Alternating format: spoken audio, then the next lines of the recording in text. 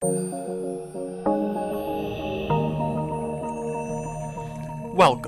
to the Bliss Angle. Hi guys, welcome to the Bliss Angle. This is Sarah from the Racy Bliss Institute of Applied Politics, and today my guest is Dr. John Green, director of the Bliss Institute. Dr. Green, thank you for joining me. It's my pleasure. So today we're going to talk about the presidential election. Dr. Green, I have to pick at your brain about this presidential election because this is one for the books. Oh, it absolutely is. I don't think anybody that I know has ever seen a presidential election like this one. And what that means is it's very hard to predict how the campaign will unfold going forward and what it'll mean on election day. Because we see in the figure of Donald Trump, a kind of candidate that we just have never seen before, but also beyond Donald Trump, the level of discontent in the country about the political process is at an unprecedented level. We have really good polling data going all the way back to the 1930s. And while Americans have often been unhappy about one thing or another, unemployment, war, and inflation, rarely, if ever, have we seen this level of discontent with the political process itself. And of course, we saw that during the primaries in both political parties, where the conventional wisdom just did not hold. Yeah, that's sad to hear. So where are we right now in the presidential election? Donald Trump yesterday came out and said he thinks that we should take care of Hillary Clinton with the Second Amendment, and they were tied for a little bit in swing states, but right now Hillary Clinton's pulling ahead. So has Donald Trump's campaign completely tanked, or? Really, no. We're in an interesting part of the campaign, which is both parties have had their national conventions. This year, they had them in July, which is unusual because in the past, we'd been moving the conventions closer and closer to the general election. And in 2012, both the Democrats and the Republicans had their conventions around Labor Day, which is pretty close to the election. So both parties decided to move it back into July. And one of the effects of a convention in polling is what's called a polling bounce. Donald Trump got a polling bounce out of the Republican convention in Cleveland, but it wasn't as large as it might otherwise have been because the Democratic convention in Philadelphia followed the very next week. And then Secretary Clinton has enjoyed a big bounce after the Democratic convention. Now, if those two conventions had been a couple of weeks apart, we probably would have seen an analogous bounce for the Republicans. But in any event, so here we are in August. The general election campaign has begun because the major parties have officially nominated their candidates, but it's August. And as any advertiser or marketer would tell you, August is one of the worst months to try to get your message out. First of all, a lot of people are on vacation. We have the Olympics on television, so people are focused on that rather than on the presidential campaign. Now, both Trump and Clinton are campaigning vigorously across the country, and Donald Trump has been following his plan from the primaries, which was basically to create controversy, and because he gets attention. And sure enough, Donald Trump has been dominating the airwaves. Now, not all that's positive. Some of it's been very, very negative for him, but that's true from the primaries as well. You know, there were many of the controversial statements he made back during the primaries that in the past would have not just ended a candidate's campaign, it probably would have ended their career. And yet Trump continues to roll. And a pretty good example of this is the most recent poll, the Quinnipiac poll that came out here in Ohio, came out just the other day. And it did show Secretary Clinton ahead by about 4 percentage points, which is about where she was a few weeks before the convention started. And I think this is quite significant because, as we all know, Ohio is the quintessential battleground state. It's a very good bellwether state. And what it's showing is despite Donald Trump's unorthodox campaign, and despite a very good campaign being run by Secretary Clinton, they're still really pretty close. Now, as we go forward, I think we'll see a lot of the national polls come back to a much closer race than right after the Democratic convention. I think Clinton will be ahead in those polls, but probably just by a few percentage points. What's interesting to me about this is Donald Trump is yet to spend any money on the general election. That has been incredibly interesting. And now Secretary Clinton and her allies have spent a lot of money, and one of the things they've been able to do is to take, with that money, is to take some of the most controversial things Donald Trump has said and to highlight them. So they're not just a 1 day or 2 day story, they're a multiple day story, right, because of the advertising. So it's just going to be really interesting to see what happens when and if Trump starts actually spending some money in the general election. Well, he did raise equal amount to Secretary Clinton in July, correct? Yes, he did. Yeah. He did. And if you look at the totals, the general election totals for both candidates, they're really pretty close right now. Now, some of that is raised by the candidates' own campaigns. Some of it is raised in conjunction with the national party committees. But that money's spent on the presidential campaign in one way or another. So you're right. They're pretty even in funds. But the thing is the Republican Party doesn't know where they want to put the money at right now, correct? Because they don't want to put it in television ads? Or well, there's a great debate about among Republicans, and I imagine in the Trump campaign, about what to do with all that money. Typically, a lot of that would go on television. But as I mentioned a moment ago, August is not a good time to be spending a lot of money, and actually on television, because people aren't paying as much attention. But now there's another thing they could put their money in, which is building up their grassroots operation. Now that's a little bit of a problem because Donald Trump has not unified the Republican Party, and there are lots of local Republicans who ordinarily would be working very, very hard for their nominee who are just not so sure. And Ohio, again, is a really good example of that. The other day, Governor Kasich, who did not endorse Donald Trump, talked a little bit about Ohio, and he said, it's going to be very, very close here. And, we Republicans, he said about himself and his allies, are going to have to decide what we want to do. Do we just focus on the senatorial race with Senator Portman versus former Governor Strickland? Do we try to get involved in the presidential race? Stay tuned. It's a very ambivalent statement, and I think a lot of Republicans are in that position right now. But, the thing is that despite Clinton breaking ahead, she still has lots of negatives with many voters, so I don't think the campaign is over yet. We'll have to see what happens in September and how both what we call the air game, right, the television advertising, and the ground game, the grassroots mobilizing of voters, develops. And why were the conventions moved up so early this year to July? Well, there's two reasons that the conventions were moved up. One was that the candidates can't actually spend any money that they have raised for the general election until they're the official nominees of their parties. Both parties were worried about that. If they had their conventions in September, they might not have any funds to spend in the general election. It is particularly true for the Republicans. The Republicans were really worried about that because in 2012, Mitt Romney, the Republican nominee, was essentially broke. He'd raised a lot of money, but he couldn't spend it until he was nominated. So, there were some things they really wanted to be doing and couldn't. Why did they do that? Why do they hold off on allowing them to use that money until they're the actual nominee? Well, in the national campaign finance laws set limits on how much any one person or organization can give a candidate, and they do it per election. So if you have a primary and a general, you can essentially give twice. And what the candidates have figured out how to do is when they raise money for the primary and the general simultaneously. And the Federal Election Commission says that's okay, but you have to keep the general election money segregated, and you can't spend it till you're the nominee. Because once you're the nominee, there's a second election, right? And if you're not the nominee, then you have to give the money back.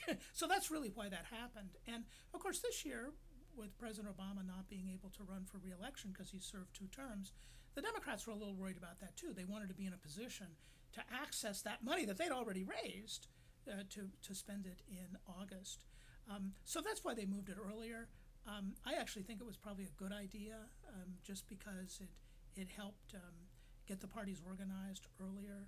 And the later the conventions are, the more we have a kind of made-up, make-believe campaign. The candidates have secured the nominations, but they're not yet nominated, so they want to campaign, but they can't quite campaign, so it's a very confusing time. And we had very little of that this year, basically just the month of June, and everybody was getting ready for the convention. So I think it's a much more straightforward process.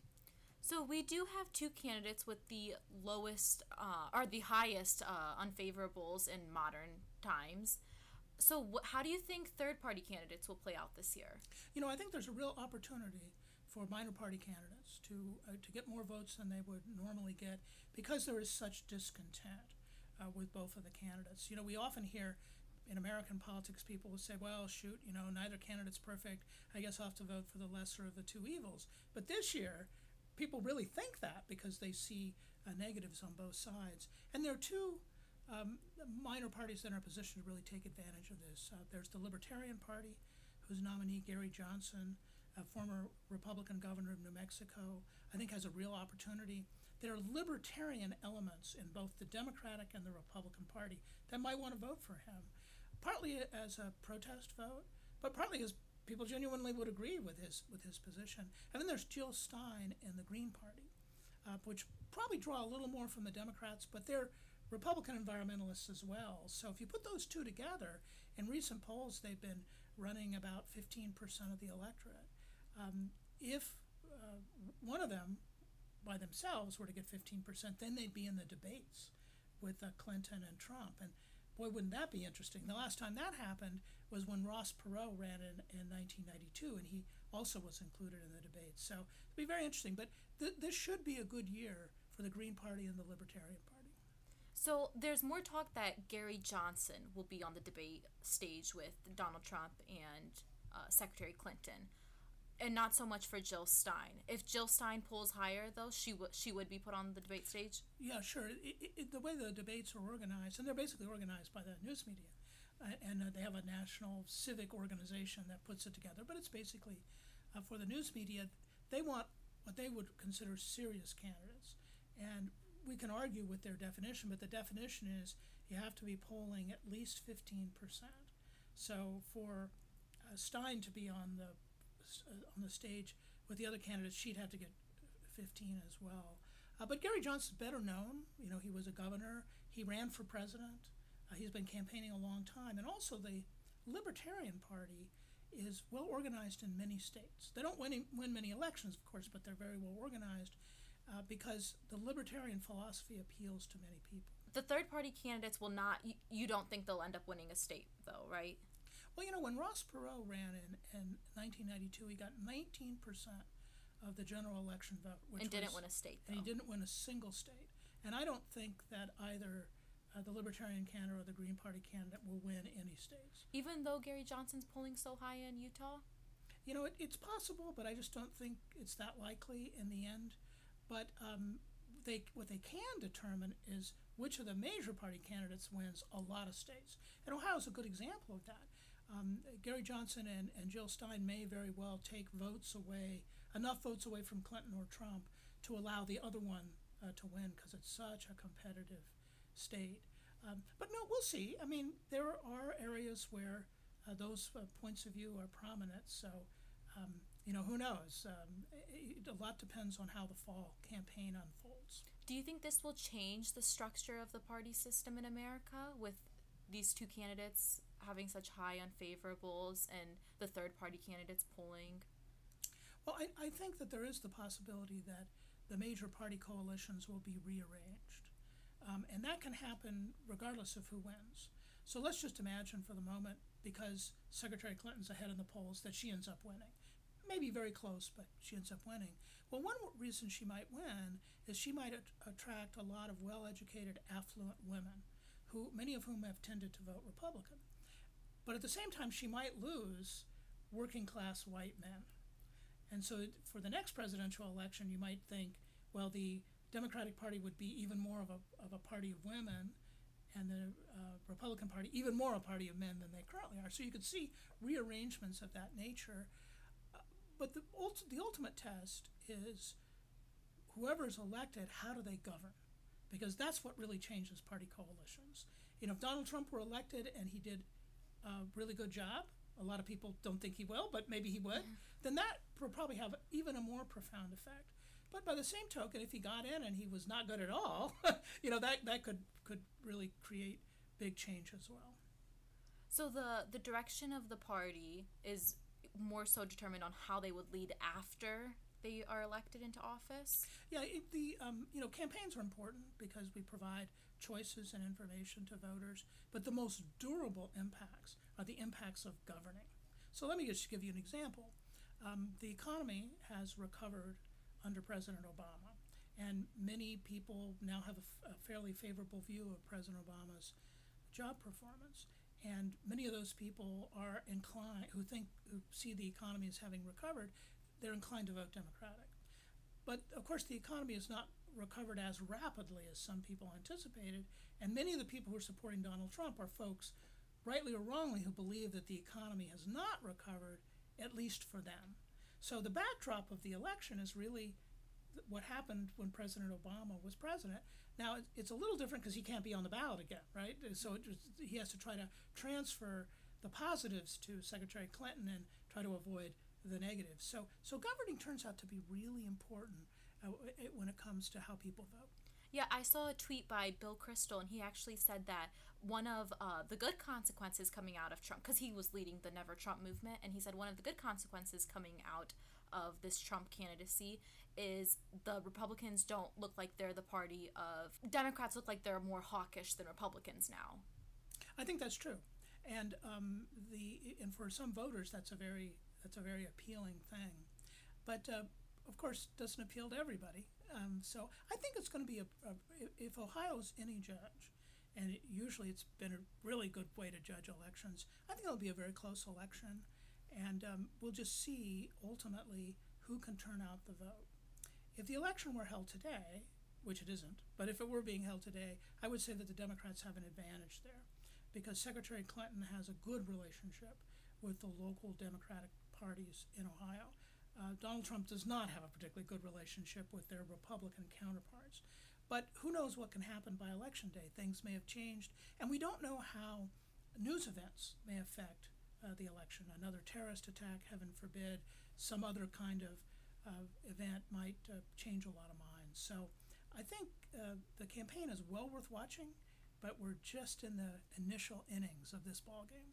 Yeah, and purely on anecdotal evidence, I feel like there's a lot of closet Trump supporters, and while Hillary Clinton has a lot of the media, she has governors and state representatives and senators all behind her, and whereas Donald Trump, more people are hesitant, the party establishment's hesitant to back him.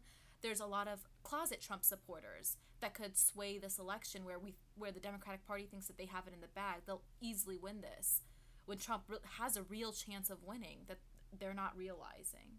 Because Donald Trump is such an unconventional candidate, he's very difficult to assess. And I think you're right. I think there are a group of closet Trump supporters, or another way to call it is possible Trump supporters, maybe who are not entirely ready to back him, but are not very happy with Secretary Clinton and very unhappy with the world in general. And of course, that's part of what campaigns are about, is we make choices. And many of those individuals are going to have to decide over the next 100 days or so. I guess it's less than that, more like 90 days now, about what they're going to do. And they could vote Democrat or Republican. They could vote for a minor party, or frankly, they could decide to stay home. And one of the things that is interesting a lot of people is, what will turnout look like when you have such high levels of negativity with the major party candidates? We may see an unusually low turnout, which of course has its own impact. Yeah, I was reading how we've been paying attention to the horse race the entire time, but the only poll that matters is the poll that's taken on November 8th. That's right. And we can make all kinds of predictions and all kinds of assumptions and all kinds of scenarios, but ultimately it's who turns out and votes, and that'll determine the outcome. And who wants to make America great again. That too.